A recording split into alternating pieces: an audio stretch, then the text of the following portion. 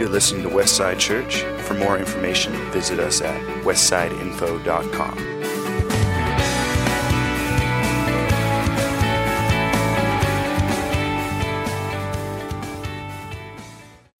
Morning, everybody. All right, and hi, Joe. I heard that. Okay. Well, Happy New Year. Does anybody like to do resolutions? A couple of you end up over here. I've never really done resolutions, but I'm happy you do. I'm never really good at following them, so I figure why not? Why would I do them in the first place? But I've enjoyed taking this time to usually take a breath and to reconsider of what's going on and how things have been played out, because the holiday seasons, at least for the last 14 years of my marriage, has been a mad dash. Big family. I already come from a big family, married into a big family. And so there's always a lot around the holidays, a lot going on. And even more now being in a big church family as well. And so thinking about all the stuff that we're doing, and then we get to take a breath as we get to January. And I really enjoy that moment to try to reflect and reconsider on what are really the most important things. There's a lot of big plans for this last week. We have 4 children, so that means an incredible overabundance of toys that come around this season. And so I was declaring a great purge upon the household, and there would be clearing out, and things would be gone, and none of that happened. And I'm actually glad.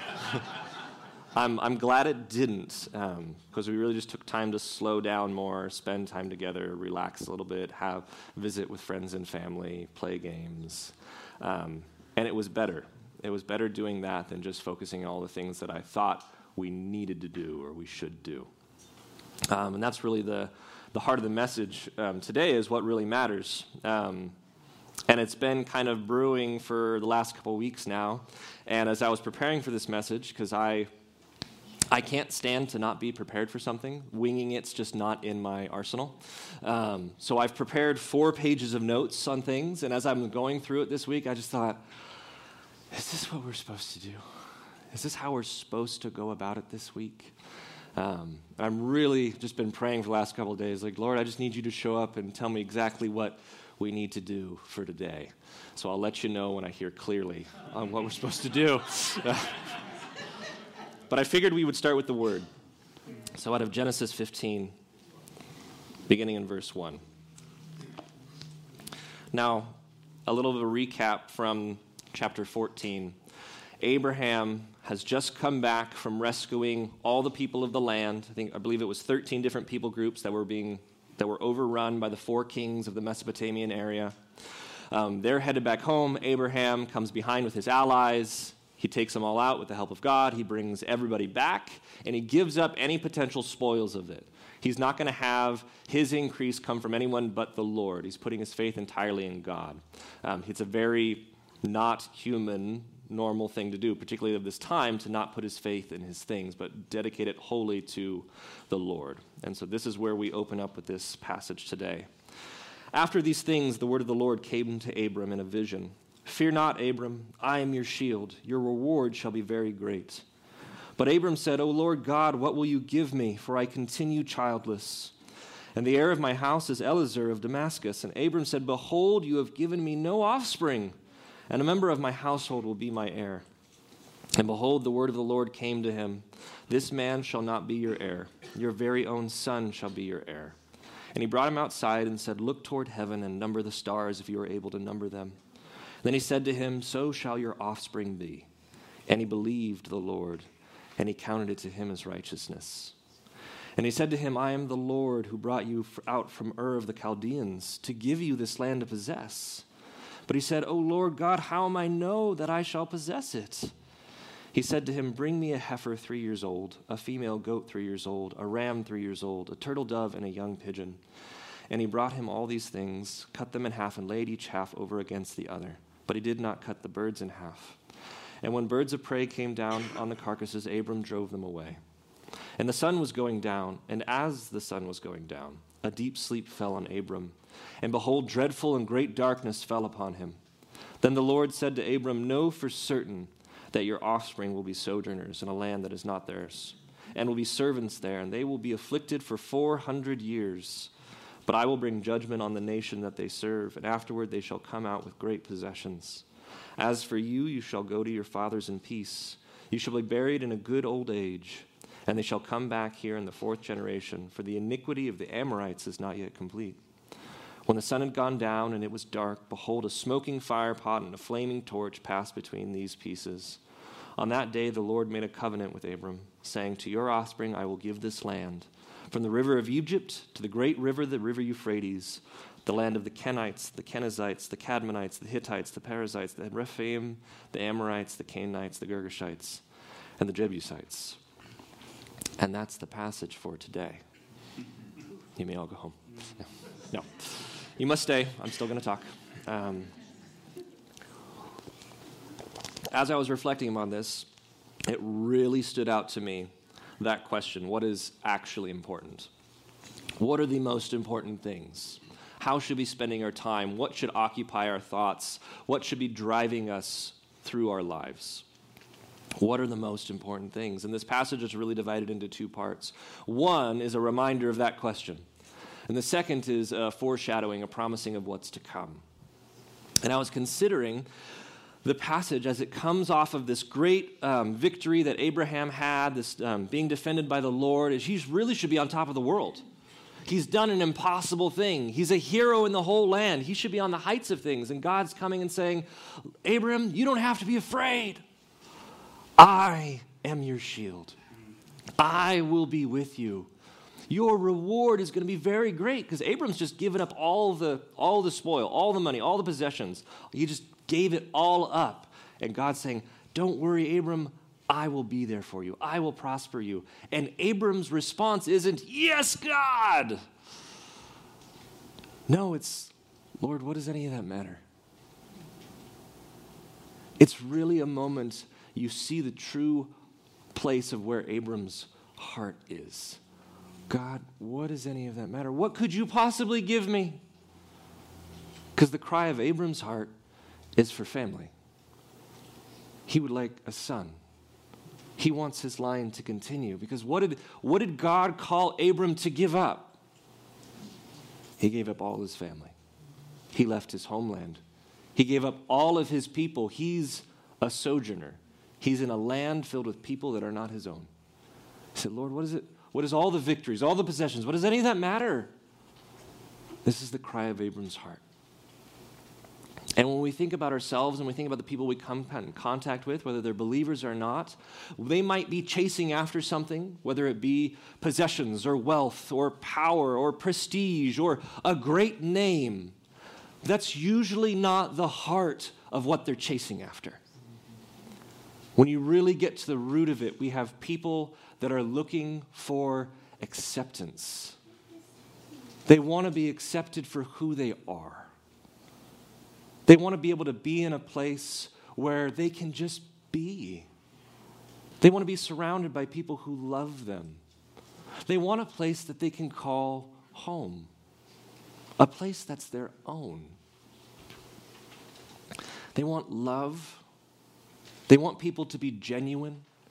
They don't want people to love them for what they can do for them. They want family. They want friends. Truly, they want the simple things in life. And mostly, they want their life to mean something. And it can be meaningful in many different ways. But they don't want to go through their life and have it be nothing and just be forgotten and just be that dust and that breath in the air that we're so often referred to. And this is the cry of the human heart. Lord, what does any of that matter in light of this cry of my heart? And then like a good father, God responds to him. And it just jumped out at me so clearly. It was reminiscent of when I'm planning on doing something with my children. 2 of them are right here. And a little bit of background. My truck only has 1 seat in it for kids. And we have 4 children.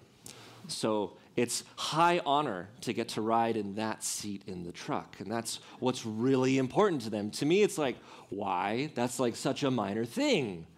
But to them, it's really important. And so when I'm talking about something we're going to go to do, and I'm going to take them, and we're going to go here, and we're going to go there, and we're going to go shopping, and we're going to get this for mommy, and we're going to go get this food, and it's going to be a great adventure, and we'll go get a treat, and we'll get a special toy or something, and all this stuff that I think they're going to get excited about, and they respond usually with, but I get to ride with you, right? Because that's the most important thing. That's the cry of their heart. It's not about all the stuff that I think they're going to be excited about. I get to ride with you, right?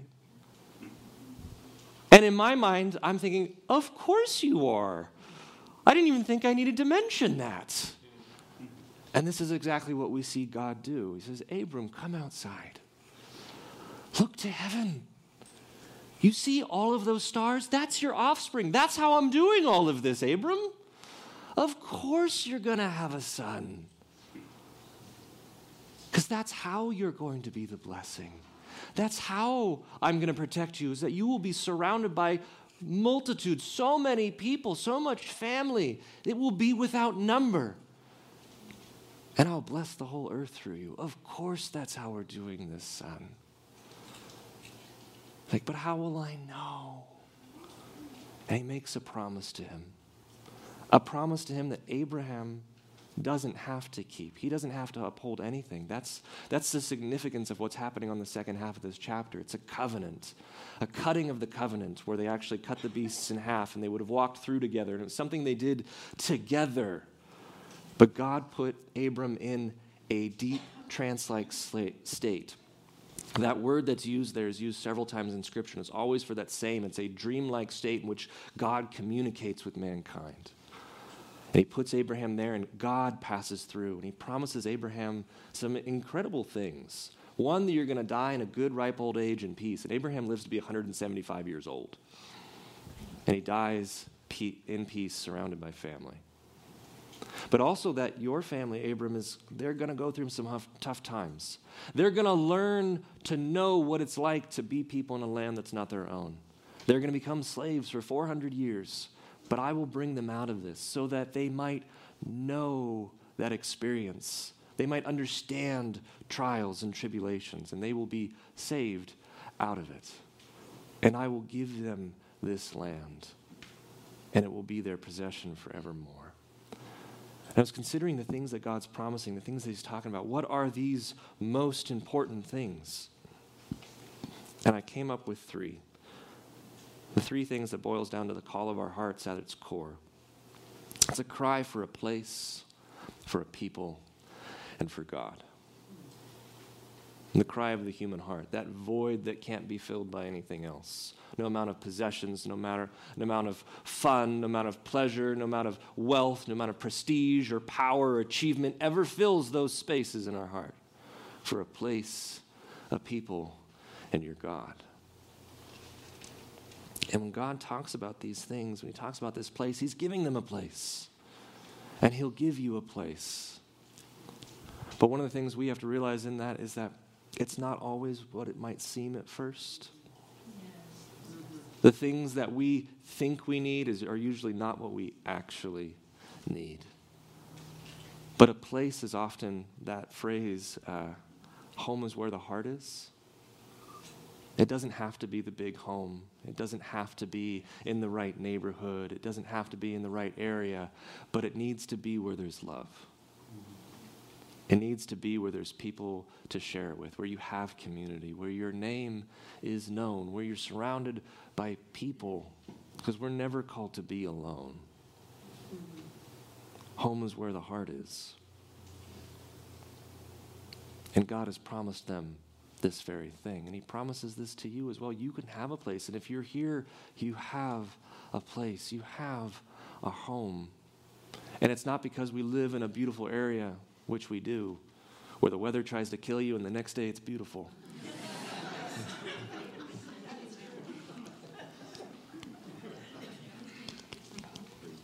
And it's not because of the politics in the area, and it's not because of any of those little things that don't actually matter. It's because you are known here. It's because you can actually call somebody and they'll pick up the phone. People will reach out when they don't need anything. That's such a strange thing for people. I realized years ago, I started doing that. I would reach out and say, "Hi, how are you?" You know, "Fine." "What do you need?" "Nothing. I was just saying hi." "Oh, okay." I used to do this quite a bit more often, and I would send Jack messages. He's right over here. And he got used to it. But then I started sending messages to Nick, Emily's husband, and he didn't know what was going on, but he was working with Jack, and Jack's like, "No, it's normal, it's okay, he doesn't want anything."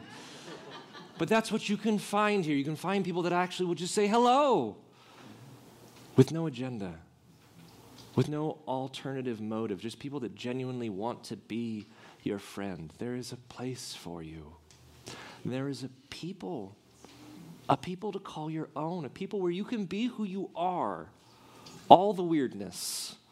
Because admit it, you're all weird. We're all weird in our own ways. And you can be accepted. And how wonderful it is that when you find that place where you can just be you. Where you can take off the mask that you think everyone wants to see. And you can just be who you are. And to not put on pretense and not put on a show and to not feel like you have to, because you shouldn't have to. To just be who you are. And then that cry in our heart for God. And so when God actually responds to Abraham and he makes this promise to him and Abraham believes, this is one of those foundational passages that we refer to Abraham being the father of faith. It's because Abraham was promised an incredible thing that he was never in his lifetime going to see. He was going to see a son, but he wasn't going to see descendants as numerous as the stars. He wasn't going to see the land owned by his family. He was promised, this isn't going to be for hundreds of years, Abram. But he believed nonetheless. And he's right there with Noah and doing something crazy despite everything else in the world saying this isn't going to happen. He believed, he had faith. And for all of us, there's a measure of faith that we must have. All of us, no matter whether we believe God or we don't believe God, have faith. And that's become so clear to me out of Ecclesiastes 3, verse 11, where it says, "He has made everything beautiful in its time, and he has put eternity into man's heart, but made it so that he may not know the beginning from the end." And how unfair is that? To think about that. Every one of us understands eternity, this idea of foreverness, this idea of beginning, this idea of an end, but you cannot know how the beginning happened. Yeah. There's no way to know it, to be assured. It is taken on faith, whether you believe in the what science has presented or you believed what God has presented or the combination of the two. You have to take it on faith because no one was there but God. And we have evidence for things, but at the end of the day, we weren't there. And unless Jesus comes back, you're not going to be here at the end either. You have to take it on faith that this is how it's going to come about to be. And it's faith that all of us must stand upon. Out of Hebrews 11, it says, "It is impossible to please God without faith." We have to believe. We have to believe in the Lord, and he calls us to be righteous. And when I read that word righteousness, I thought, that's just such Christianese. What does that even mean? Righteousness. It is actually far simpler than I think we make it out often to be. Because we often refer to righteousness as the entire Bible and the entire law and everything. But I looked at a few different passages, and I came to these. Isaiah 48, 32. And Matthew 22. Isaiah 48 says, "Thus says the Lord, your Redeemer, the Holy One of Israel. I am the Lord your God, who teaches you to profit, who leads you in the way you should go.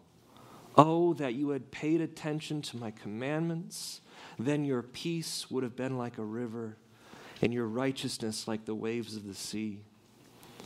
Isaiah 32, "And the effect of righteousness will be peace, and the result of righteousness, quietness, and trust forevermore." Matthew 22. And he said to him, you shall love the Lord your God with all your heart, with all your soul, and with all your mind.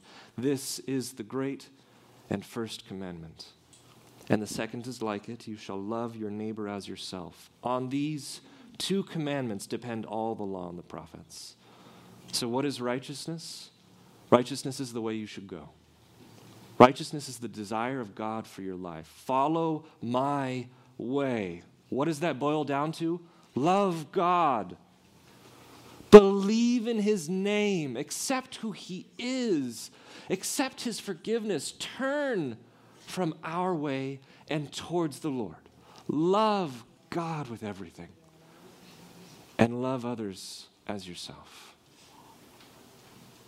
And you'll know you're following this when your actions result in peace and not confrontation, not dysfunction, not disorder, not war. It'll result in peace when you do things, when you interact with people.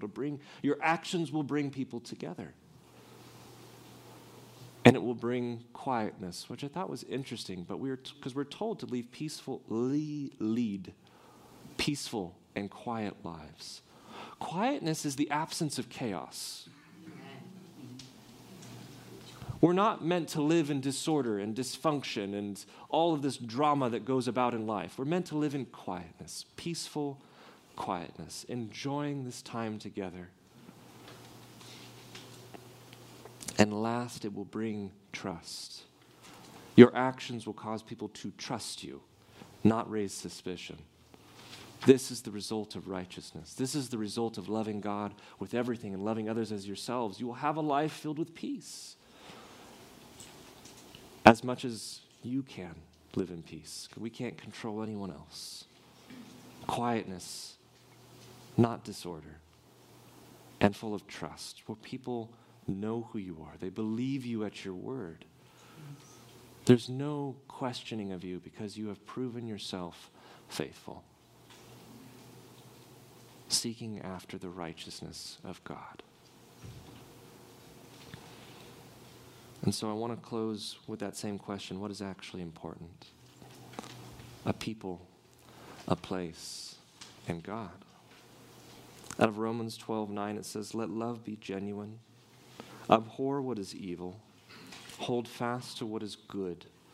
Love one another with brotherly affection. Outdo one another in showing honor. Do not be slothful in zeal. Be fervent in spirit. Serve the Lord. Rejoice in hope. Be patient in tribulation. Be constant in prayer. Contribute to the needs of the saints and seek to show hospitality. Bless those who persecute you. Bless and do not curse them. Rejoice with those who rejoice. Weep with those who weep. Live in harmony with one another. Do not be haughty, but associate with the lowly. Never be wise in your own sight. Repay no one evil for evil, but give thought to do what is honorable in the sight of all. If possible, so far as it depends on you, live peaceably with all. It's a call to us as we enter into this new year, this new beginnings, to return, actually. Return back to these simpler things, these basic truths that God has for us, to love one another, to not be so focused on all of the things that we think we need to do, that we think are so very important, but in the end, nobody wishes they had more of. To consider the things that can't be easily replaced. A job, although important, can be replaced. A family is not easily replaced. A vehicle, stuff, a house, those can be replaced. A place where you belong cannot be easily replaced. Ideas, information, being up to date on everything, that's all passing. It's old news tomorrow. The truths of the Lord cannot be replaced. Out of Matthew 6 it says, but seek first the kingdom of God and his righteousness, and all these things will be added to you. Therefore, do not be anxious about tomorrow, For tomorrow will be anxious for itself. Sufficient for this day is its own trouble. Amen.